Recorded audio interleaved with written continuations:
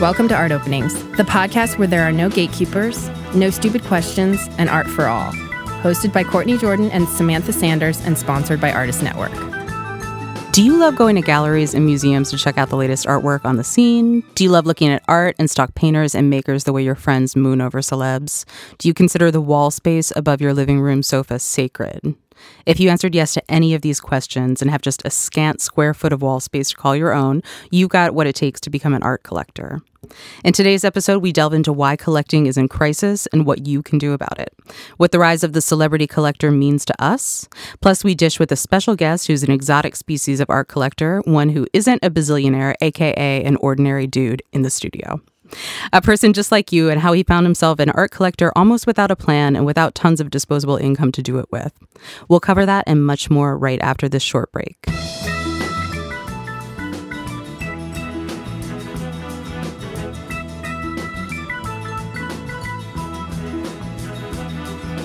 It might not seem that way, but art collecting is in crisis, which is why this whole discussion about realizing how easily and accessibly anyone can be a collector matters right now. So I say, yes, crisis, and you ask why. So in my mind, that's because art collecting is going from the realm of, I collect because I love these objects, I love supporting these artists, and I want sort of to make those things a part of my life, and instead commercializing and making art more and more an asset, which is where this recent study on boomer versus millennial art collectors and everyone sort of on that spectrum came in. Millennial art collectors make up 27% of the art collector bucket, and they are twice as likely as previous generations to view art as an asset class.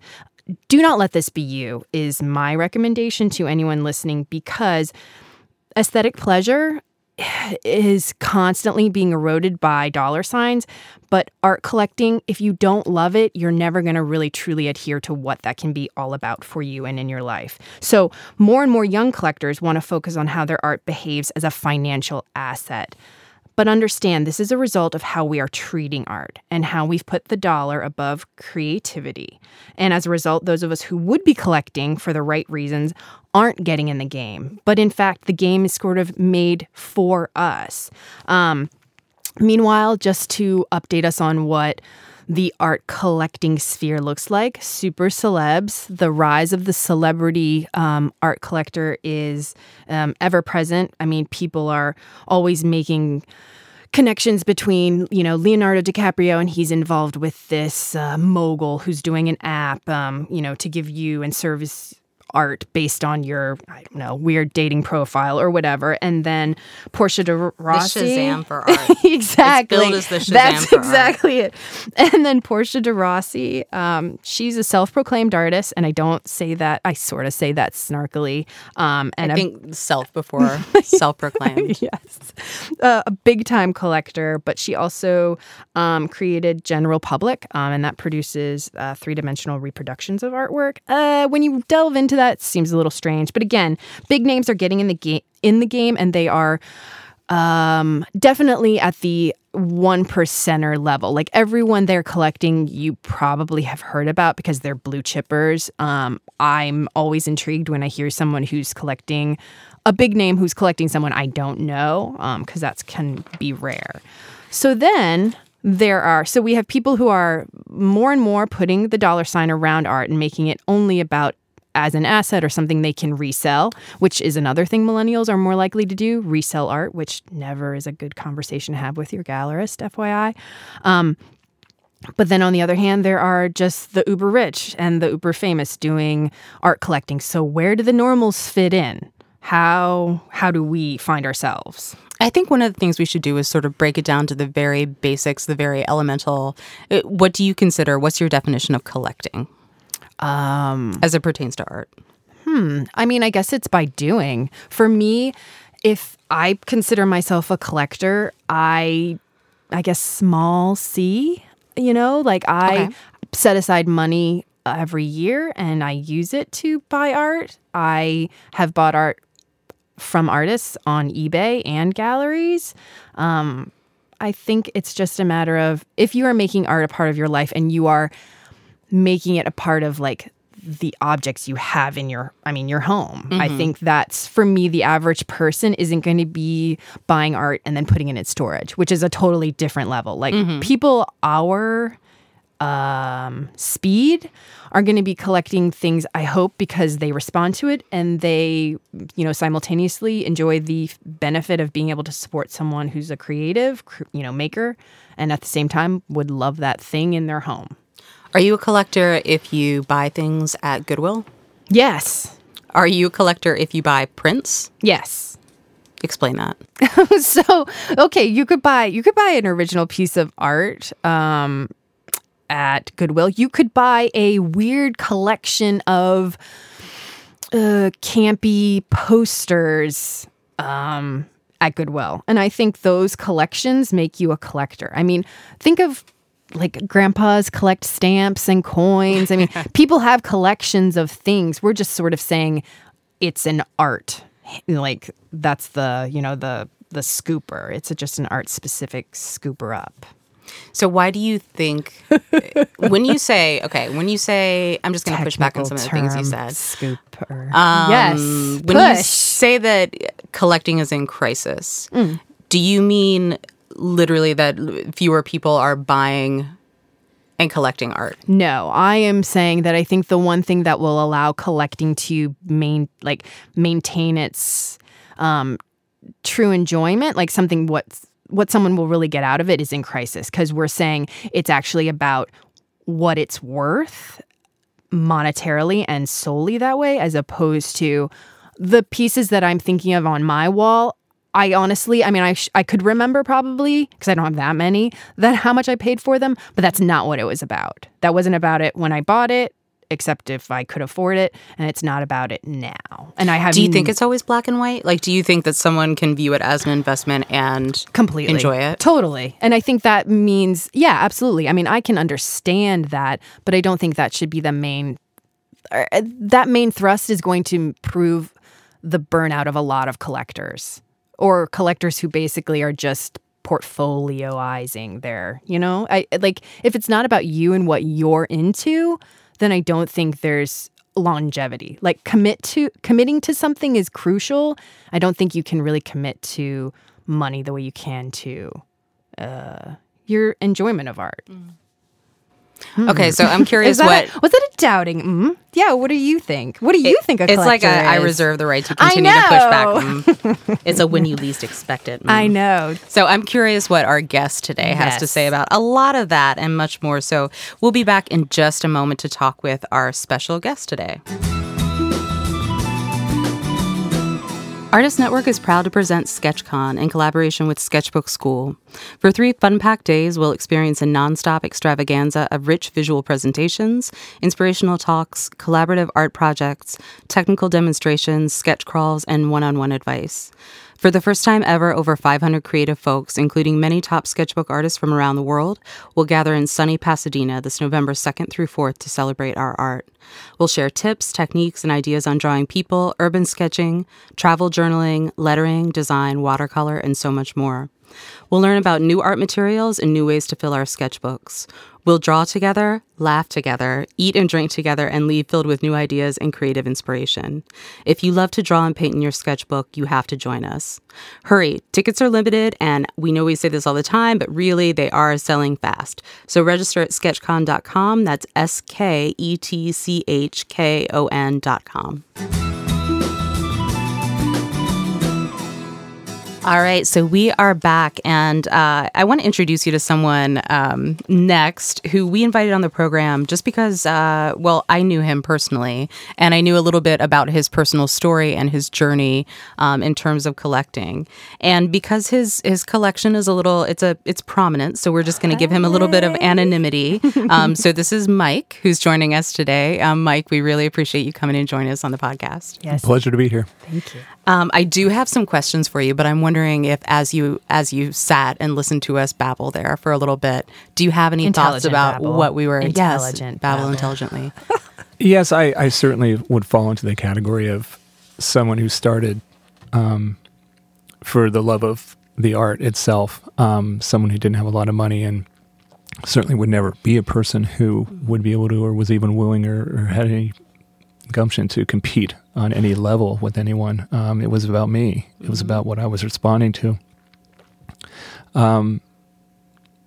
I think that it's absolutely true what I see and read about certain sectors of art and certain artists have been co-opted by, I'm not calling anyone out specifically and saying that they caved in or anything or sold out, but it's really clear that there's a lot of wealthy people out there who feel that they can pretty much take art away from anyone else who would like to have access to it as well.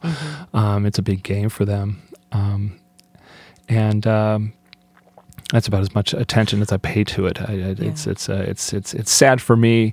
These are artists that certainly weren't as big as they were at one point in their life, and they started somewhere too. And I hope it hasn't changed them as people, which can happen also. Now, you've talked a little bit, and I want to get into this more about the notion of relationship building with artists as it relates to collecting.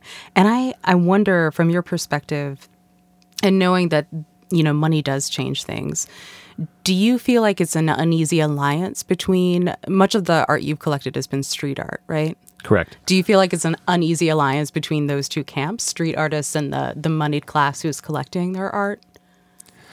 Absolutely, when they're first starting out, sure. When they're starting out, they're usually in collectives of friends they maybe met at art school, or they met locally through other friends that are about the same age, doing the same kind of thing, having the same interests, and putting on their own shows because they couldn't afford, they weren't represented by anybody. They not necessarily had any interest in doing that yet. Did they need money? Yes. Did they need to pay the rent and put food on the table? Absolutely. But art was really, really important for them, and it got them up out of bed every morning. And they stuck to it. It took a long time, but eventually they started taking their art outside for free, for people to see it in public spaces, on the way to the subway stop, etc., on the side of your bodega. A lot of times there was no name associated with it, but that was the idea. We don't think, I don't want to speak for them, but in general, the idea was that public space is public space. Private property is a real thing. However, why can't, if you're going to put an actual advertisement by a paid corporation up on a wall, why can't I put my piece of art next to that? Aren't they both the same thing? That was the basic argument. And so more and more that started happening, and then it was illegal activity, and they were doing things against the law, and the police were starting to get involved because people were complaining. But those people that were doing that, it was a social cause for them. It was important for them. The public space and private space was a very, very important area for them. So they really weren't thinking about money in galleries at all. And if those people came sniffing around, they either said okay, or many of them said no interest. So set the scene for us, what era you're talking about. First of all, when did you begin collecting in earnest? In the early noughts. Okay. So this would be my biggest year would probably have been 2004, but I was active about 3 years before that. A long story short, I got a serious surfing accident in 2001 in another country, and I got back to the U.S. and had a big operation, and I was off and doing rehab for a long period of time.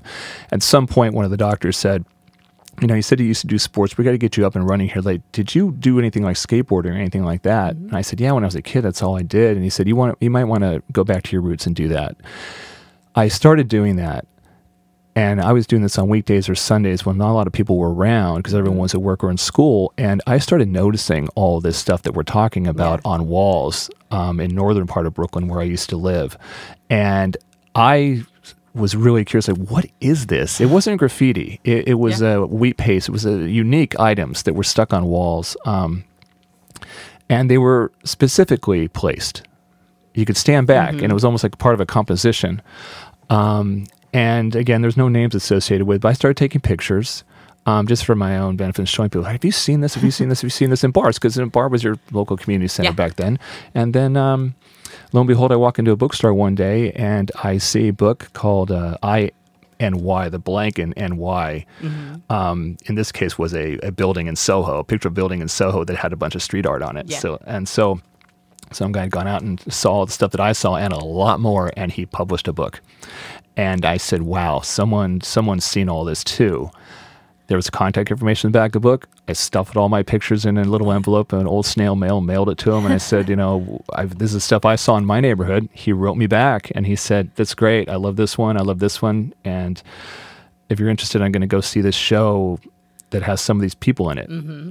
And that's how I got started. Really? That's an amazing kind of pre-social media story, because it's right on the cusp of when that started to happen. And now we were talking about this on the way over, talking about street art and kind of the Instagramification of everything and how everything's sort of part of the content churn now. And it's very different now, I think, when you look on a wall and see something there versus 10, 15 years ago, because I get intent all mixed up in it. Like, who put this here? Is this like an actual artistic statement, or is this something very cynical and calculated someone put here so that someone would stop in front of their gallery and take a photo with it and tag it? It's a strange world we're in now. So the era that you got started collecting in is a really unique one, I think. For the reason you stated, it was extremely difficult to track these people down if you were interested. And if you're interested, how far could you really go? Did they have a studio? Yeah. Did you go to their apartment? Yeah. Is this done at the middle of the night? Like, because a lot of these people didn't want people looking for them. They were doing illegal activity. And some of them were getting arrested and they were spending a little bit of time in jail and they had to do community service and et cetera, et cetera. In the photo logs of the precursors of Instagram happened about in the mid 2000s. And so you started to see people post then. But before that, you couldn't do that. So how I literally got started, I don't know if you want to jump to this about collecting, is I went to a couple of these shows with this guy, Kelly Burns, and he introduced me to a lot of people, and these were very easy to get along with people, and they were very open to talk about their stuff. And you sort of, you see him again at the next one and the next one, and you say, oh, hey, how's it going? How's it going? Then I was walking with my wife one day in North Brooklyn, and on the side of a warehouse door was this huge, elaborate, life-size rendering of a person. And the tapestry of their clothing and their hair had elements of the city embedded in them. It was a really unique image, and it was very striking. I ran over to it. I had never seen anything like it before, and the two guys that were sort of staying in that building illegally, they came out and they go, do you know who did this? And I remember saying, no, but I'm going to find out. Yeah. And the same Kelly Burns introduced me to an entity. It was a blog back then called the Wooster Collective, which was something that started off as one thing and it evolved into kind of like a little community center online.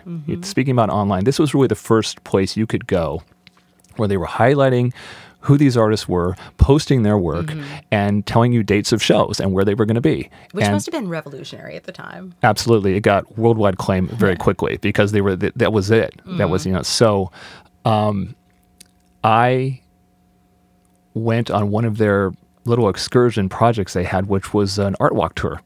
And so they're showing pieces, telling stories, who the artists are, explaining the significance of the location and why it was done, and the techniques that the artists used. It was very informative.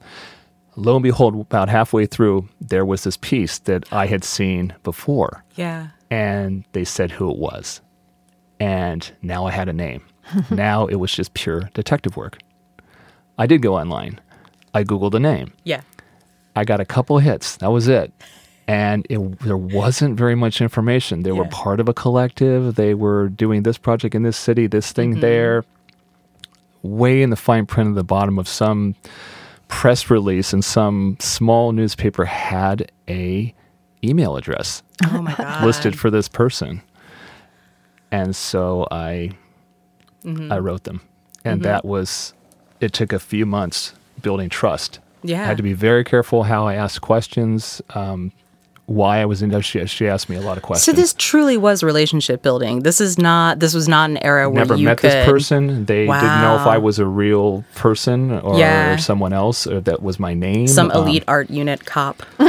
Yeah. To be honest, crazy. that's really what it came down to. They had to be very, very protective. And she asked a lot of very specific questions and tough to answer. Something like, why do you actually like mine? I mean, like, why? Did that put you off at all, or did that make you more encouraged to continue? No. The original piece that I saw was so striking. I couldn't get it out of my head. It's one of those moments in life where, like, I really need to follow this through. I don't know why, but it seems really important for me to do this. And I was alone. I mean, I didn't know what the right questions were to ask, let alone the right answers. But I just, as carefully and as honestly as I could. Eventually, they said, well, I'm going to be in a group show. This is the date. If you want to come by, maybe we can have a chat. Wow. So I did that. I brought my wife with me, and I got cold feet. Really? Yeah. Now this was actually a nice Chelsea gallery that was putting on probably one of the first sort of, but it was a conceptual thing. It was the great thing about street art for a lot of these people was, you can look at it for free on the site of the gallery, or you can go in and pay $8,000 for the same thing. They preferred the free part, but they were going to put it in the gallery because someone said they couldn't. Maybe they can sell it, and maybe I'll get to buy some art supplies, But really, it was about, two worlds, right? A few feet from each other. And so that was the concept of this show, was all the artists had developed something outside the gallery that was linked directly to their work inside. It was like 1 foot in the gallery space represents 100 feet outside. It was called 1:100 ratio. That was the title of the show. So I got cold feet, but my wife, she landed the plane. She walked right up to her and she said, listen, my husband's been communicating with you, and he's really nervous to meet you. And she grilled my wife too. She said, well, why do you like it? Like that. My wife had a very very specific answer for her. She said, so she was able to answer, and she did also like it. She did, and then I was in, I guess, in a way. So eventually, over several more months, we're invited one night over to this person's living space, which was also their studio, and we bought 4 pieces, and that was also unplanned. Yeah. This was brand new territory. They were nervous. We were nervous. Wow. I'm not trying to be over dramatic, but I remember it very clearly. It was just new for everybody. Yeah. This person still didn't have any representation. Getting pretty well known, but not there's no big galleries, no big dollar signs. And I remember her being quite overwhelmed that we said the number 4, that we were going to take 4 pieces. And it was a fair amount of money. But I remember them sitting on the ground, cradling the check. Yeah. And we went away, and at a later date, these would be wrapped up and delivered to us, like, covertly for some reason. I don't know why. But to make a long story short, I remember going home that night and saying, I think we did something for somebody tonight. Yeah. I think we helped someone maybe eat, pay the rent, or maybe get some more art supplies. I think. I mean, I think that's what happened here. Yeah. And it turns out that I'm pretty sure that was the right place at the right time. We both sort of needed each other for different reasons. So I'm really interested in what finally pushed you over the edge and made you say, we are going to take this action? I mean, clearly your wife stepped in and was able to talk with the artist, but in that moment, you went there with the intention to buy something. And I'm assuming you and your wife had talked about money beforehand, were willing to spend up to this. But what actually made you pull the trigger? Because I think that's what a lot of people don't get past. They think, maybe I'd like to do this, but... This is a critical question. At that moment, I didn't think of myself as a collector. This is the first purchase. Now, purchasing 4 from the same artist could, throw you into that category. You're collecting this person now because you got 4. However, it's a really great question because both sides don't know how to handle it. It's a very emotional. It's a weird transaction. It's really emotionally. tense. It is. It's awkward. There's no baseline for it. You don't have any reference for it. You think you're educated people. You've talked to people all day long, and you do things. You rent apartments. You buy groceries. But this kind of a transaction for some reason was awkward and foreign and uneasy. And now I know why. I'm taking a leap, but so were they. I'm accepting this money. I'm going to sell these 4 pieces. What leap is the artist taking in trusting you? I mean, both in that situation where it was very early on, but just now in general, if you were to go and buy an artist's work? Well, on possibly a few levels, they may not even had a bank account. So now they're going to have to open one. Yeah. That's a sort of a leap. Yeah. Now they're going to be on record because you have a bank account. They might have to pay taxes. They also, it's probably a lot more money than they've had in a while. Yeah. What are you going to do with it? Yeah. Also, which is stressful when you're living hand to mouth, really, like, and you suddenly get, a big tax return or something like that. It injects stress into your life in an unexpected way. Mm-hmm. Yeah, I think that's what was going on because, what next? What's the next step? Well, it almost makes it real in a sense. So it's no longer abstract. Like you could be a failure or a success, but now you're definitely in the game. Yeah. Yes, because the true reality of this is that once, as an artist, if you decide to sell a piece of work, it doesn't matter what it is. Mm-hmm. You called it art. Someone said, I want it. You sold it to them. That is no different than an apple or an orange to be traded on the open market. Because that's the line you've actually crossed. It's no longer your piece of art. It's no longer an artwork. When you talked earlier about people treating it as an asset, in one context, it is, whether you like it or not. It's how you perceive it and how you use it and how you want it to be in your world. People really want the asset part. Yeah, that's a recent phenomenon. Well, you don't want to feel like you're burning your money. I mean, you know what I mean? Like you're paying for something that you have perceived value, and they've set that value for themselves. And also, high net worth individuals have advisors who tell them, the economy is going this way, the economy is going that way. It's probably time to invest in this. Real estate's not so good anymore. Buy more art. Exactly. That's did how they it get works. to the point, since this is a world I'm so far removed from, did they get to the point where they say, this era is really big right now, invest in this, or steer clear of this, the market's dropped out for yes. this? Oh, yeah. I do Totally. actually an actual real example in my life of a person who lives that life. Yes. It's fascinating. Well, and I mean, further emphasize what you're saying, I mean, art is an asset and it doesn't usually change value when stock markets rise and fall. So it's an asset that is a fairly safe shelter for X amount of dollars or whatever. So and it can be a stepping stone to build wealth. So it's not just it. I poo-poo the idea of an asset, but there are certain reasons why that is a legitimate claim. So yes, and also I was persuaded by an artist friend after only a couple of years. He said, "Listen, you just bought a small home. You have homeowners insurance. You need to have that art evaluated because these people are now moving into galleries. There's value attached to their work, which didn't exist before, and you need to get these things insured. Now, if there was a fire, the artist can't replace these pieces, but you could get a payout for your investment." I was really uneasy about that. I was going to say, were you, one, surprised by that advice, and two, were you even receptive to it? I got a second and third opinion. I became more receptive. Not for this reason.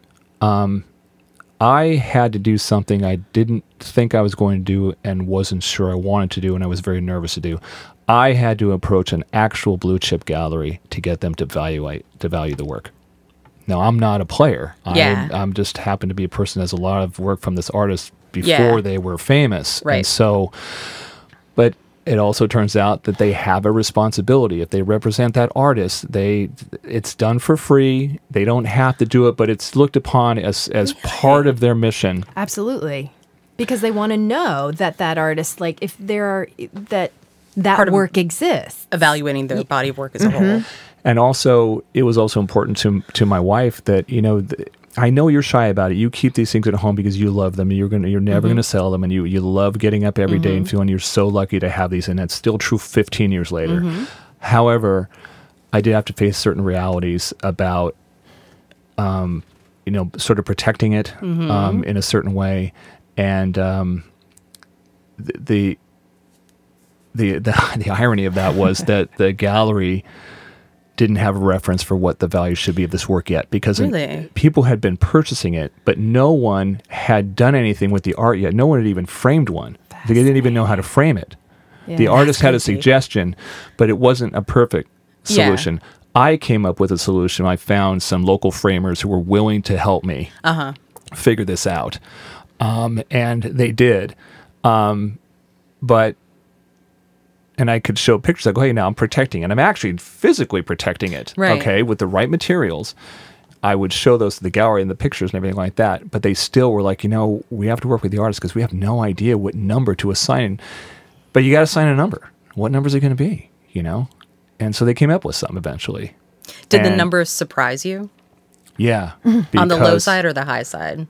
They went way up in a couple of years. Yeah. I thought that was completely artificial. I think that they were maybe trying to establish a baseline for themselves. Like, okay, so now we know we can sell them for at least this. Runner, yeah. Yeah, like I didn't pay anywhere near that for them, but they decided to evaluate at this number. They probably thought about it a long time. How can we use this for our advantage? And so now they've established a baseline for what this stuff is worth. We can sell it for at least that to our customers. Yeah.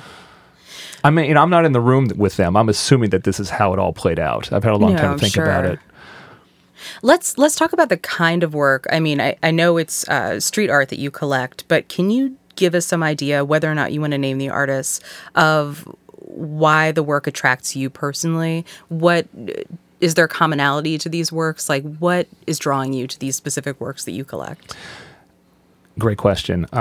It was extremely important for me once I decided that I was going to continue getting stuff, purchasing from different artists, that I wanted originals. For some reason, I like the hand touch, the handmade stuff. I didn't want a print or an edition or anything like that. Some of them had some beautiful stuff in those categories, but I wanted something original. And presumably more affordable, right? If you were to buy... Yes, numbered editions and prints are much more affordable, but I can tell you that I've seen it done, and they put 100% into that as well. So you're getting value, even though it's a lower price. The world needs that, because if you want to, we don't have a lot of money, a lot of us, right? And we've talked about this. It's I got lucky that I met some people early in their careers, and they were willing to sell them to me after building a relationship. There's no way I could afford them now. Most people can't. But it's it was important to me to have originals. And most of it was, if you print something and you wheat paste it on the side of a building, you can print it again, but it's not the exact same thing. Yeah. It's not an edition. It's not number 2. It's a different object. You're going to go wheat paste it on another building, and there's going to be a certain element that's different than the first one. That's what I was looking for. I want the ones that you're literally using your hands to make and sticking up here or there. And also the craftsmanship. Some of the stuff is, when you really look at it closely, it's amazing. It's incredible. Is the artist's personal story important to you? No.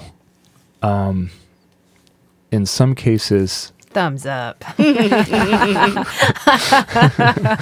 always have to have a story for everything. I can't... I mean, we are, like I said to you on the way over, this on the way over thing where, if, we mentioned everything, identity is having a moment, right? That's our moment, everyone. But I'm with you. I actually don't want to know. For me, it layers a possibly complicated thing onto the object or the story, That's interesting. It makes it a more accessible entry point for me. Like when I think about it in terms of two things, which is like two things I'm interested in. One is art and one is boxing. If I know the story of the boxer, if I know the story of the painter, it helps me emotionally approach it in a way. But I do recognize there's two completely different ways to approach that you don't necessarily need that. Or and that some people prefer not to have that. Yeah, because like what if that person's a dick and then you're like, oh, you ruined this And for almost me. everybody's a dick at some point. Totally. Yeah, when I'd go to these shows, I would go in early as possible, as fast as possible. I'd race through the place to look at everything. Before I knew who the names were, before I read any of the press releases, I just wanted to respond to the art. That worked for me. And I always was able to find a piece. There's something about going early and just taking it all in. And there would always be something in the little corner down there. It's like, that's the one. Really? That's the one. Yeah. And I got lucky. I mean, it always worked that way. And then I would backtrack and say, okay, who's this? And, blah, blah. And so try to meet them. And, to clarify, I just want, after the initial sighting in the real world, did you often buy from the artists that you observed in the shows, or did you buy from the show's organizers? Do you know what I mean? Because I wonder about that. Another very good question. When I was starting out, it was directly with the artists. I preferred that. It was already nerve-wracking enough, but it was genuine. Yeah. And I can't emphasize that word enough. If someone asks me, what's the one quality you should have if you actually want to do something like this, is be genuine. No bullshit. Just to be as honest as you can why you like it. You don't have to agree or even understand the artist's interpretation of what they're trying to do. Just digest that, and maybe that'll come later and add to why you like the work. But it should be about why you like it. And if you have strong feelings, I found it much easier to be in the artist's space where they felt comfortable. It's their studio, their space.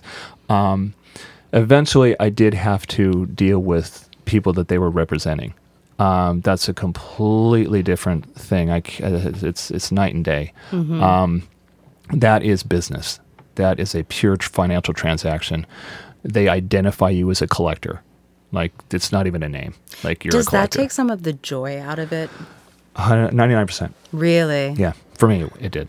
Yeah. I didn't want to be that person. That's not what I was aspiring to. Right. I wasn't aspiring to anything other than bring a lot of beauty into my physical residence Well, I think and share with other people. That's underlying all of the things you're saying, that almost like collecting is a word that was eventually applied to you, but you were doing the thing you were doing in a really sincere way. And then it was like, oh, you're right, I am that. And then all of the stressors or the realities that come with valuing insurance. You know what I mean? When you all of a sudden realize a thing you love, and then you realize it's a, let's say $50,000 on your wall or whatever, it becomes a very different situation for you. So it does. But the trick is to not look at it as a commodity that I might have to give up to pay a bill. That could happen. That could happen tomorrow. Yeah. Yeah. But I try to keep that at bay. And I wondered about that, because that's the other thing about art as an asset, is that you can get a quick payoff. Like, you can get it sold. I have a question here that starts off with let's get existential. So can we talk a little bit about the what ifs? Like, have you given thought to what happens if there's a financial emergency, what you're willing to part with? Have you given thought to, what if your kids grow up and they're not interested in this? Do they get the collection? What happens to the collection? I have thought about all those things because I have started a family, and I want them to grow up around it. Now, they're going to have their own response to it. You're right. They may not. Whatever, Dad, but they have to live with some pretty big pieces, so that could be overwhelming for a young child too. So I have to be careful about that. I do think about their future with this in the terms of it would be a nice thing to pass on. And to pass on is back to the old conversation that, to do that, I have to make it known that I have these pieces and I'm this person and this is where I live and this is my contact information and that I exist. Yeah. And that could go in a different tangent as well, because once you get to a level I have found where you're holding work of people that are just keep going and going and going and going, there's vested interests that may not want people to know that you exist. They want their stuff to be more important than your stuff. Interesting. Yep. So I've led the quiet life with this, but I may be faced ultimately with having to legitimize, my collection. How do you get outed in that sense? Like, if someone wants you to sort of be quieted, for lack of a better explanation, what are the mechanics? How would that happen? Or why would that happen? I think that I don't know. I think about it a lot. I'm a bit scared about it because I want it still to have a place in the world. It's kind of in jail right now in my house in a way. And so it's mine, but people need to know that it exists. It's part of a larger body of work. These artists are going to get older someday, and they're going to have a mid-career survey. There's going to be a call for works that are representative of, the timeline. And, I know that I have early works, probably the only person that may have a lot of the important early works. Just that's how it happened. These artists are now in their 40s, 50s? They're approaching 40. Okay. Yeah, they're approaching 40. So, I'd like it to be a legacy for my kids. I like it to, I don't know. It's But also not to add to stress for you, but it is an opportunity that, I mean, if you have a collection that is, and it sounds like it is thematic, right? Thematically strong of a certain era, X artists, names. That's a collection that might interest a museum or an organization as a whole. And that becomes a collection that you would be able to give, and all of the strings attached and the rigmarole associated with that. But that's another way, but it completely divests it from you and your family, and that it sounds like it's been such a personal thing, and even came out of a almost like a personal moment of crisis with the accident and all of the things that came of it. So yeah, no, it's all true. I think that one thing that did happen a few years later was that this person that I was collecting, I do have a larger collection of other artists from that era that I have, but by far one artist I have a lot more pieces of. That person necessarily has had more than one representation over time in different countries and even different people in this city. I did contact a secondary one, approach them, and I said, listen, can I have another valuation? I showed them the original one, and I said, so it took a while to build that relationship, and finally that person came over. He jacked up the prices even more. Are you kidding? No. I'm totally not surprised at that. And he said, he did not put it on paper, though. So all I have is the original one that was done like in 2007.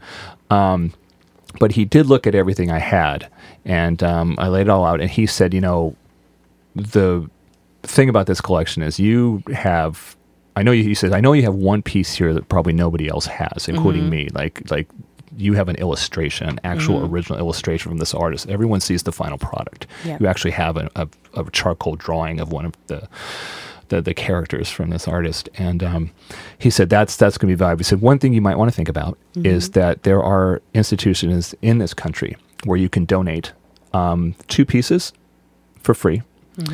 And the rest of your sales for life is pretty much going to be tax-free or tax reduced if you... Really? Yeah, there's a scheme for that. I have to find out the details. You get to be in all those schemes now. All those, the loopholes of the, we were talking about you. We thought you were normal. We've been bamboozled. It's what the other guy said. It is not an ordinary dude I in didn't the say studio. That. It's what he told me I could do. He's a guy who gets that is breaks. So wild, man. I have been like shivers of delight over your story because it is so like boy makes good. Like art collector who did it right and who said all the things and nobody even like we were not putting the screws to you. You, I think, are doing it for all of the reasons that show. I could see it, even the anguish and the stress. Like these are, you say you have, or you said off the air, you had a couple of kids. You actually have like rooms and rooms full of them. I think you care deeply, though differently, about these artworks in a way that I just find like it's like the purest form of collecting. I think it's what artists would hope is how their work is collected. That's the other thing, because we have a lot of artists who listen to our podcast, and it is, or that's our audience. I think they would feel so pleased and complimented by the care and sensitivity with which you approach the artist you liked, but also with which you studied, the work and made it a part of your life. Yeah, it's. I think the original shout out to me if I'd be interested in doing this was you said do you want to talk about your journey, for lack of a better word? It's the best word for it. It's absolutely been a journey. Yeah. That's so awesome. So if you had to advise someone who they have a few $100, they have a few $1,000 they could potentially collect with, let's say they abstractly want to get involved with this. They know they want to collect because collecting is important to them. It's something that they want to have for the rest of their life. how would you recommend they go about doing it? How would you recommend they go about finding someone whose work they like?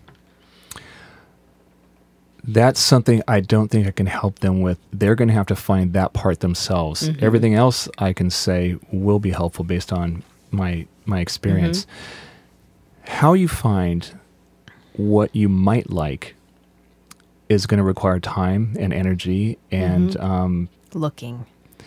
It's a lot of looking and looking in the right place. There's no magic formula for this. But what I would say is if you have the bug to collect for whatever reason, go local, go small. The smallest piece for $100, I can guarantee you the first time you buy your first piece, even if it's $25 and there's bigger pieces in the room for $1,000, it's going to be traumatic. You're wondering if you did the right thing. If I crossed over into something that I'm not ready for, you're going to think about it for a few days and wonder about this. You don't even get the work till the end of the show, so you have more time to agonize over this. That's true. And then you got to come up with the goods, the money at the end, and it's that first one is really, really hard. And but once you get through it and you put it on your wall, there's nothing like it. There's nothing like it. If it's something that you felt strongly about and now it's sitting in your home and you get to be the luckiest person in the world to get up every morning and see it, it's worth it. Yeah, it's like poetry. This is speaking poetry. Well, I think that's a lovely sentiment to go out on. So I really thank you for telling us about your collecting journey and hopefully encouraging some of the listeners out there to begin one too. Just be genuine. All right. So if you're thinking about becoming a collector, we put together some really helpful fast and dirty tips that help you know how to buy, where to buy, how you're going to do it, who to talk to, all of that good stuff. And we're going to have that available in the show notes. So be sure to check that out. Excellent. So then what we want to wrap up with is the sensibility of collecting in the 22nd century, the future, predictions. If there even is one. If there is even a world to collect in. Oh, so dark. For me, the first thing I think will be becoming more and more common is crowdsourcing purchases of art. So in April 2018, a Picasso painting that was sold for $2 million was bought by 25,000 people in, go figure. I mean, I don't know why that is go figure, but Switzerland. Each person paid around $51 to co-own the piece. And then it went on tour and all of those 25,000 people got like a free pass and like a weird. Hell yeah. Yeah, like a little, almost like a baseball card with their name and identity or whatever on it and allows them to come and see it. So I think that could become more and more common, especially, wait for it, the I don't know, I feel like I've said this word every time in our podcast, blockchain technology. That's the most offensive word you could say. So I think that will be it. Online buying is definitely going to increase. VR is going to play a part in that. When you say VR, what do you mean? I think you're going to be able to see the work with more detail. So let's say, buying a painting that is all about the impasto and the actual paint on the surface, you probably have a better sense of that in VR as opposed to, just some images for now. So that could, close the gap in buying work that you are not in front of.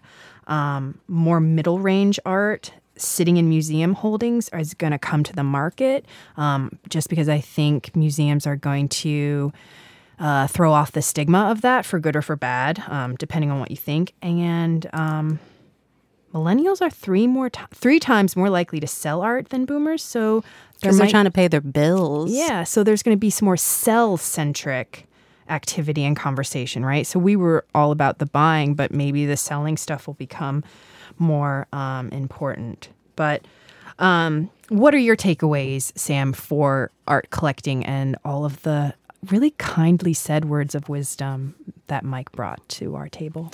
My takeaways in terms of where I think we're going in the future, I think my hope would be that we're going to have more people like Mike who are doing it purely for the joy of it. Kind of related to that, as we move into the 22nd century or in the next couple of decades, I think what we might be seeing more of is sort of art as social justice. So just like people are kind of crowdfunding purchases of these really expensive works of art, in that way they're making art more accessible. If they're putting that on a tour where it's free and everyone can see it, that's 1,000 people who might never have gone to the capital city of that country and paid money to get into that museum, who actually get to see the work in person. Such a beautiful point. Yeah. I also think that we'll probably be seeing more similar to what Mike was talking about with relationship building, but kind of from a social justice perspective, where you want to support underrepresented artists, and you're using your art purchases. You're actually, talking with your money. Yep. You're saying that I want to support these people. And similar to that, I think we're kind of going to enter a golden age of art patronage again and commissioning. So the internet, I really feel like, has brought that about. Like, it's so much easier to personally connect with an artist. And I think it might even be easier to sort of commission more personal works. So whether that's for good or bad, because it's, not necessarily going to be the artist's vision, I think in order to pay their bills, people are going to be more open to saying, like, yes, I will, create something for you along these very specific lines you've asked for. And I also think in terms of patronage with things like crowdfunding and Patreon, I think we will almost see more of a, for my $10 a month, you are going to interact with me. Maybe you'll send me a doodle in the mail. Mm-hmm. But I do think that in those ways, art will become more connected again and more personal in that way. So I think that's what we're seeing. I would live in that world that you described. I know, I'm into it. It's beautiful. All right. Well, then, everybody can potentially be your artist friend. I mean, I think that that's something that could actually happen. So then 2 things to send people off with in my mind. There are probably undiscovered art heroes in your backyard. Find them. Mm-hmm. This is not about going to New York or a major city. I think creatives are making things right near you. Find them. And then, in defiance of this millennial shift or tendency, buy art you love. You may be cash poor, but you will be art rich, and you will love yourself for it. Oh, one other quick tip. I know. Sam, we're trying to wrap it up. It was powerful ender. God, so perfect. I'm sorry. I just thought of one more. No, ruiner. It's like the things. Age of bartering. So maybe you are a massage therapist who's willing to trade some of your work for art. Maybe you are, a baker who's willing to bake cakes for somebody. As fewer people have money, we're all going to have to get creative with how to meet our needs. And the reality is that art and access to it is very much a human need. And anything we can do to support that, we're for. So that was, I ruined your perfect ending. No, but you can have it. Thank you. Thank you for listening to this episode. Be sure to join us next time. Art Openings is brought to you by Artist Network and is recorded at Banana Peel Studios in Brooklyn, New York. This podcast is produced by Courtney Jordan and Samantha Sanders with audio production by Chris Weingarten. Thanks for listening, and be sure to rate us on iTunes.